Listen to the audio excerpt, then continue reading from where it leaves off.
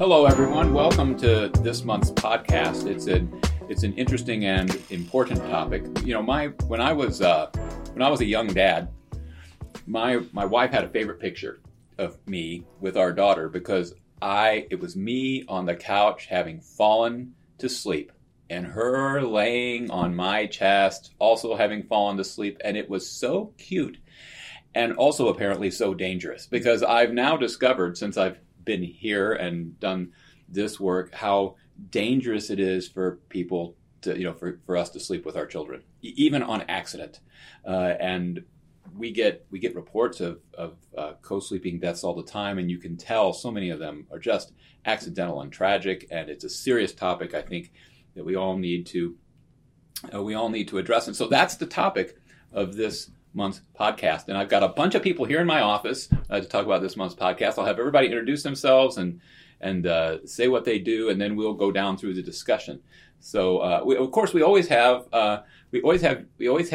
deputy directors in here. I like saying deputy because it makes me feel like a sheriff. We got the deputies in here. We've got Sarah Smith and Terry Armistead are here, but we also have other guests. So, who else do we have here today? We have. I'm Misty Allen. I am a program specialist with Central Office over Newborn Crisis Assessments. Okay, and you are? Liz Tietzer. I'm also a program specialist within the Prevention and Safety Unit. And I'm Kara Wilcox, and I'm the unit manager over the Prevention and Safety Unit. All right, so we've got a whole lot of knowledge sitting in here about this topic that we can talk about. Sarah, how would you like for us to move forward on this? Well, it's really important that we come together, and this is going to be released in October, which, as Daryl was saying, this is such an important topic that really there's an awareness month, and October is that month. And so I think that's the reason that we wanted to come together today and really talk about the work that Children's Division's doing, that other agencies are doing, and what we're seeing as trends throughout the state. And a lot of that falls into Misty and Liz's shops with newborn crisis assessments and our critical event review. And so I really would like them to take the reins and have some conversation about what they're seeing, and we can add in, and Kara and Terry and I and Daryl, whenever there's some pieces or questions we might have. Well, I think to put it into perspective, I put some information before coming in, but our CFRP, they release an annual report every year, and the last one was from 2020. And per their annual report, in 2020, there were 101 infant deaths that were marked as sleep-related deaths. And to put that into even more perspective, they put within the report, of all the infants who died from non-medical causes in 2020, 90% were related to the infant's sleep environment. Another way to look at this is that we are losing one infant every 2.5 days to deaths that could have been easily prevented.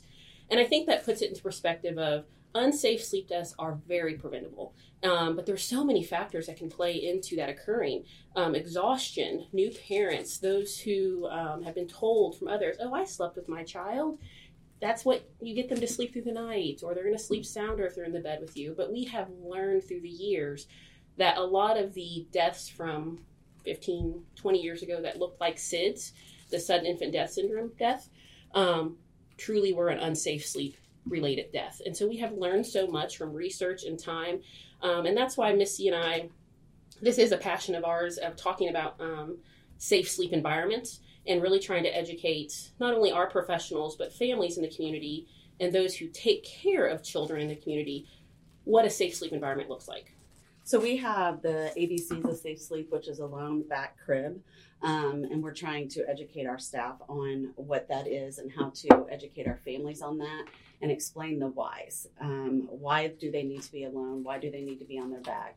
And why in a crib with a hard, firm surface? Because if we just go in and just say this is what we need to do without the why, I don't think we're going to get people to understand. So explaining items in the crib, they can cover the baby's mouth, they can stop them from breathing. When they're on their stomachs, they can suffocate, their faces can get buried and they're not strong enough to move their necks. In the crib, the firm crib bed, the pillow mattresses and the pillows that people set babies on sometimes, they're too soft and they can't move while they're there as well. And that's a big change. I mean, I'm just thinking about the conversations, and I think I've heard you all mention conversations with people other than parents that'll be caring for a child. I mean, if I think back to when you're registering for, if you're having a child, those cute bumpers that are matching, you know, every piece, they have little elephants on them, and I have elephants on my wall, and I need the cute bumper. No, right? We don't need the cute bumper. Is that what I'm hearing? And they've been federally banned, actually. Okay. Yeah. And I mean, back, you know, your parents might have laid you on your stomach. And so what kind of conversations or what tips, if you have somebody that's maybe hasn't had a class from a nurse before taking a child home from the hospital, like what things would you tell somebody, or could you just in a nice, like affirmative way, if you're going to care for my kiddo tonight, these are some pieces that I want to make sure you know before leaving them with you. Well, I think it's important for any caregiver, any parent, when they are leaving their child with someone else, to see where that baby's going to sleep. Ask, can I see where you're going to put them down to sleep?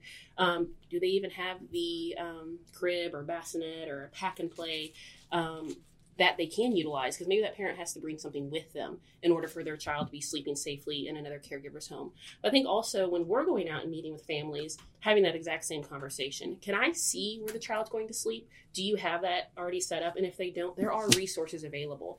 There are a lot of community resources across the state. And Misty knows a lot more about these, and I'll let you talk about the resources that are available. But having those conversations, and if they don't have a safe sleep surface, we can link them to these resources to then get either bassinet, crib, or portable pack and play. Most of our counties, actually all of our counties except for 15 of them, have a safe sleep program that they can utilize to get pack and plays, things to provide a safe sleep environment for an infant. Of those 15 counties that we don't have that available for right now, we're actually teaming with Children's Trust Fund, and they're going to provide instant pack and plays for these families through Cribs for Kids. That way they have that resource as well, because not all of them have it. And then we can kind of keep track of what areas need it the most. And so if you're going to place a child like with a relative or you're doing a diversion, a TAPA even, so something that could be really temporary, and they don't have a safe sleep environment, what should you do? I mean, should you go check in a week? Should we be back? Should we even leave? What do you think best practice looks like for that type of situation? I think in those situations, you're working with them in that moment. And so I think we have a lot of, my understanding from the community resources, or even some of our offices do have pack and plays. If we're able to help them temporarily with a pack and play in the home so that we can safely leave that child with them for that night, or the bassinets. But you can work with them in that moment, and before we leave, assure that they're going to have that safe sleep surface available for the infant and to care for them. I think another thing that you bring up, though, is we've now placed, if you're talking about a TAPA or a diversion, we've placed an infant in a home, and we've just disrupted their nighttime routine and their schedule. Like night times, I think with feedings and in general, exhaustion sets in. So I think it's important to then have that follow-up thereafter. Even with our new parents, do they understand the baby's going to wake up every 3 to 4 hours if you are lucky? They could be waking up every hour on the hour. And what are we doing? And having that conversation of the real parenting struggles of exhaustion. And maybe there's no one there to help or them to call on. And it's 2 a.m. What are you going to do? And sometimes it is tempting then to just lay down with them in the bed or lay with them on the couch, because you will both get sleep. But then unfortunately, tragedy can happen within seconds. And that is how quickly an unsafe sleep death can occur, is you fall asleep and 15, 20 minutes later, something has happened. And you wake to the child not breathing. And safe sleep goes deeper than the ABCs of the back alone and crib. We like to discuss the nightly feedings, because that exhaustion's there. Falling asleep in a recliner or soft chair, that's not something that is recommended by the AAP. They suggest a hard, firm surface chair to feed the baby in. They also recommend setting an alarm, like talking to the family about setting an alarm on your cell phone for every 10 minutes to waking up a partner if they're in the home to help with the feedings. But having that conversation about that as well, because that's where it can become very dangerous, is those nightly feedings, because you are so exhausted. one piece that I noticed, and I'm going to go there, and I know that this is a hot topic, and so, and the looks on their faces for the listeners, like, they're like, oh, what is she going to talk about right now? But part of their training that Misty and Liz have been going through and having, when these 23s, the critical event notifications come through, these 23s that we get, the amount of 23s that come through with a previous newborn crisis assessment where it says, and I see notes that say they just use marijuana, and I'm emphasizing the word just. They're just using marijuana. And then within weeks, months, however, shortly after, we have an incident with safe sleep or substance use in the home, and then we have a dead baby. And so what do you think is the, what would you say based on your expertise you're seeing and diving into these cases in critical event review, the correlation, and I'm going to get to my point, but the correlation between substance use and safe sleep deaths? I mean, what do you guys think about that? I think that is what triggered our newborn crisis assessment best practice training through the state, is us seeing that, and as an agency, us doing the just marijuana and explaining it's not just marijuana, it's a substance. And so we want them to assess every substance, not the drug, assess the family, and just trying to get that point across, because every family, it doesn't matter. Yes, the drug is going to be a part of that assessment, but that's not all we should be focusing on. So as we're training, we're telling staff, you need to look at everything. Look at the supports, the environments. How does the drug, if the substance affect them? I mean, it's not just marijuana. It's if they, after had a C-section and they're on pain meds, having that discussion with mom. How does that affect you? Are you drowsy with that? Is someone going to be here to help you with that during safe sleep? And if they continue, if they were on mental health meds before pregnancy and couldn't take those until after, how is that going to affect with the hormones being, out of whack? Is that going to affect them differently? Just having real conversations with the parents. We can't tiptoe around it. We have to be honest with them and, have a conversation. And I think sometimes we're afraid to do that.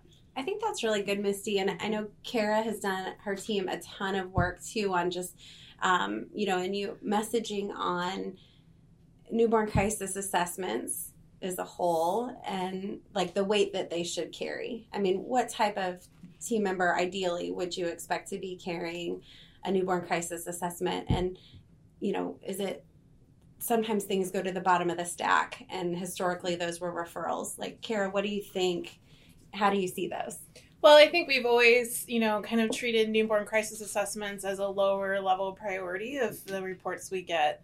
We've always classified them as referrals, and I know I'm guilty of this when I was a frontline supervisor, staff coming out of basic training, and, here's an easier report to start off with and giving staff newborn crisis assessments. So we're really trying to shift that, because we are seeing such a correlation through our critical event review process, just trying to shift that mindset that this is our most vulnerable population that we deal with, our largest, most vulnerable population that we deal with, and they deserve our attention. Those families deserve some education to help them to prevent, future child abuse, neglect, future critical events. And so really trying to elevate newborn crisis assessments to kind of a higher response. And we'll be working as we work through, revising our manual and with our FACES changes. Well, something that we're also looking at is we're in the process of having this discussion through all reports and not just NCAs. Mm-hmm. So if we have an assessment or investigation where we have an expecting mother or a child under the age of 1 having this safe sleep conversation,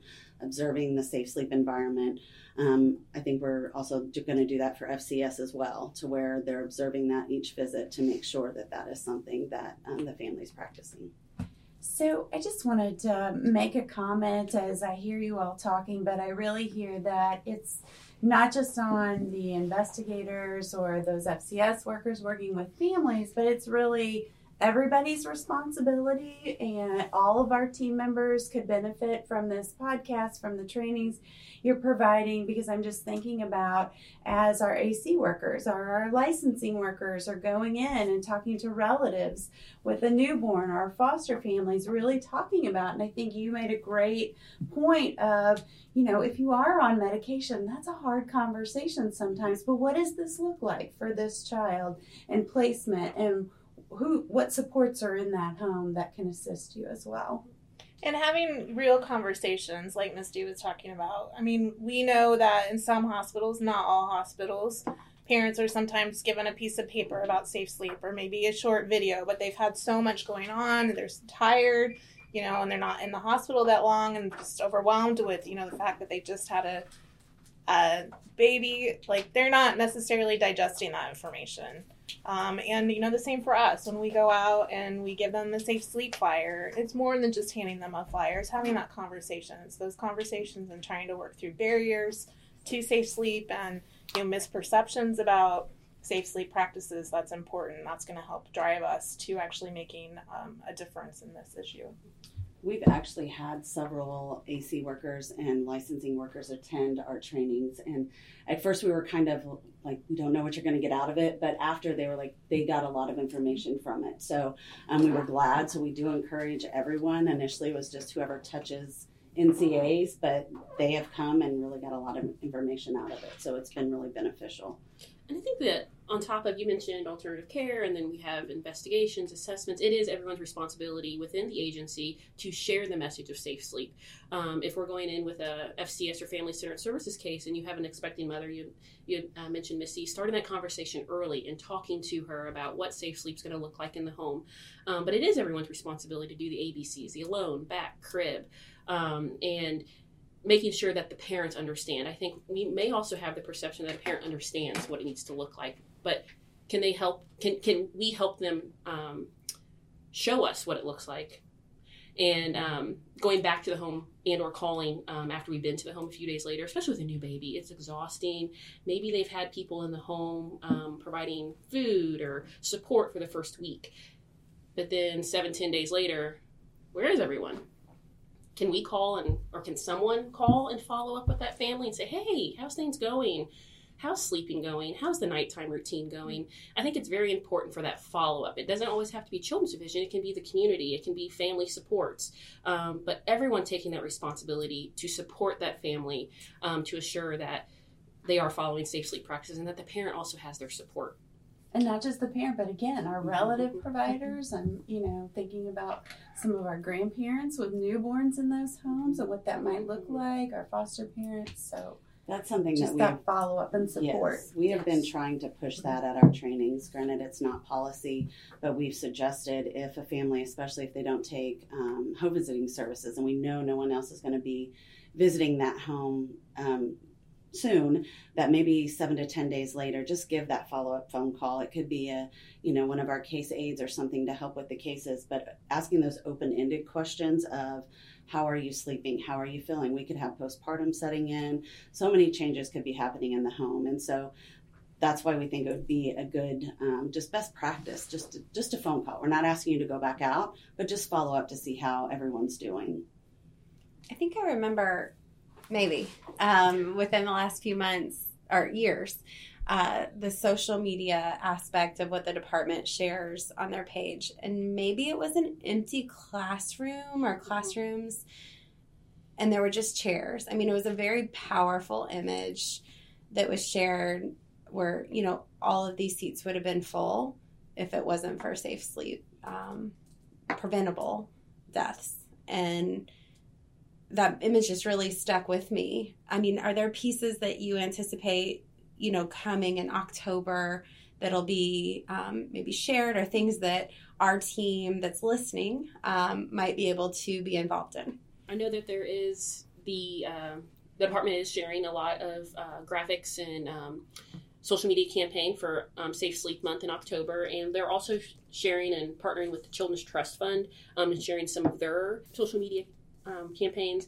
I know there's also the Clear the Crib Challenge, and the Clear the Crib Challenge, and Missy, correct me if I'm wrong, my understanding is that we're encouraging families to take a picture of that safe sleep environment and then share it. Share it with us, share it with the Children's Trust Fund for us to share that there are these safe sleep environments. Share with us what does your safe sleep environment look like for your child, and that's the hashtag Clear the Crib Challenge. That's going to be, I believe, on our social media platform as well as the Children's Trust Fund platform, I believe. Yes. And then we already have for children's division workers, the frontline staff, our safe sleep practice training. We're actually in the process of getting our advanced safe sleep training done.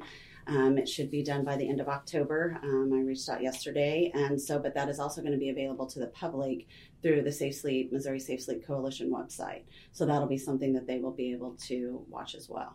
And Misty and Liz, do you want to talk a little bit about some of the resources that are available, like the Safe Sleep Coalition? I know you guys are involved in that as well. Yeah, so the Safe Sleep Coalition, it's the Department of Social Services, Children's Trust Fund, State Technical Assistance Team. Oh my goodness, I am missing so many people that are a part of the medical providers, yes, medical community, different departments too out of the state. Right? Yes, and the Safe Sleep Coalition, it has been their goal and their mission to reduce the unsafe sleep deaths. And that is part of their strategic plan, is to see that reduction over, I think, a 10-year span. And so we are a part of that coalition, and we work with them regarding media campaigns. How else can we get this information out to the community? Who are we missing? A large audience that we feel we are missing is to the providers, those like grandparents, aunts, uncles, those who are caring for the infants while the parents may be going back to work. Daycare, we all know, is expensive and also can be something that is not readily available in a lot of communities. So our grandparents are stepping up and are watching these infants. But we need to get that message out to them as well. So that's another goal of the Safe Sleep Coalition, of trying to bridge that gap and get that communication out to those providers, the relatives who are caring for our infants. And I know they have a website too, safesleep.mo.gov, that has lots of different resources on it. Training, I think our training video is on there. They have product recall information on there as well. And then Children's Trust Fund also has a website that has a video about the ABCs and different resources, publications that you can order to have posted, around your offices. And their website is ctf4kids.org. Yes, and with the ABC's video, our Safe Sleep pamphlet that we provide our families, the CD278, it is now updated and actually has a QR code that can scan and the video will play.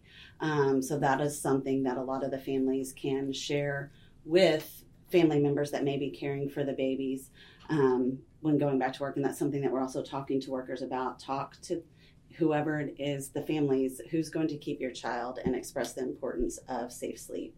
But we've also been talking to them about the struggles of families that are not in agreement to safe sleep, and not just stopping there and not push and, be disrespectful to what their thoughts and beliefs are, but to explain the risk.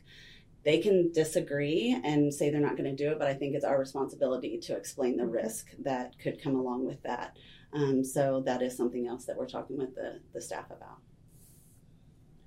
Well, I think it's amazing that you all are working so hard to raise awareness, because I think it's not something that people just even think about. I mean, I still, my mind goes back to 1997, and I'm falling asleep on the couch and my daughter's on my chest, and it was the most innocent thing ever.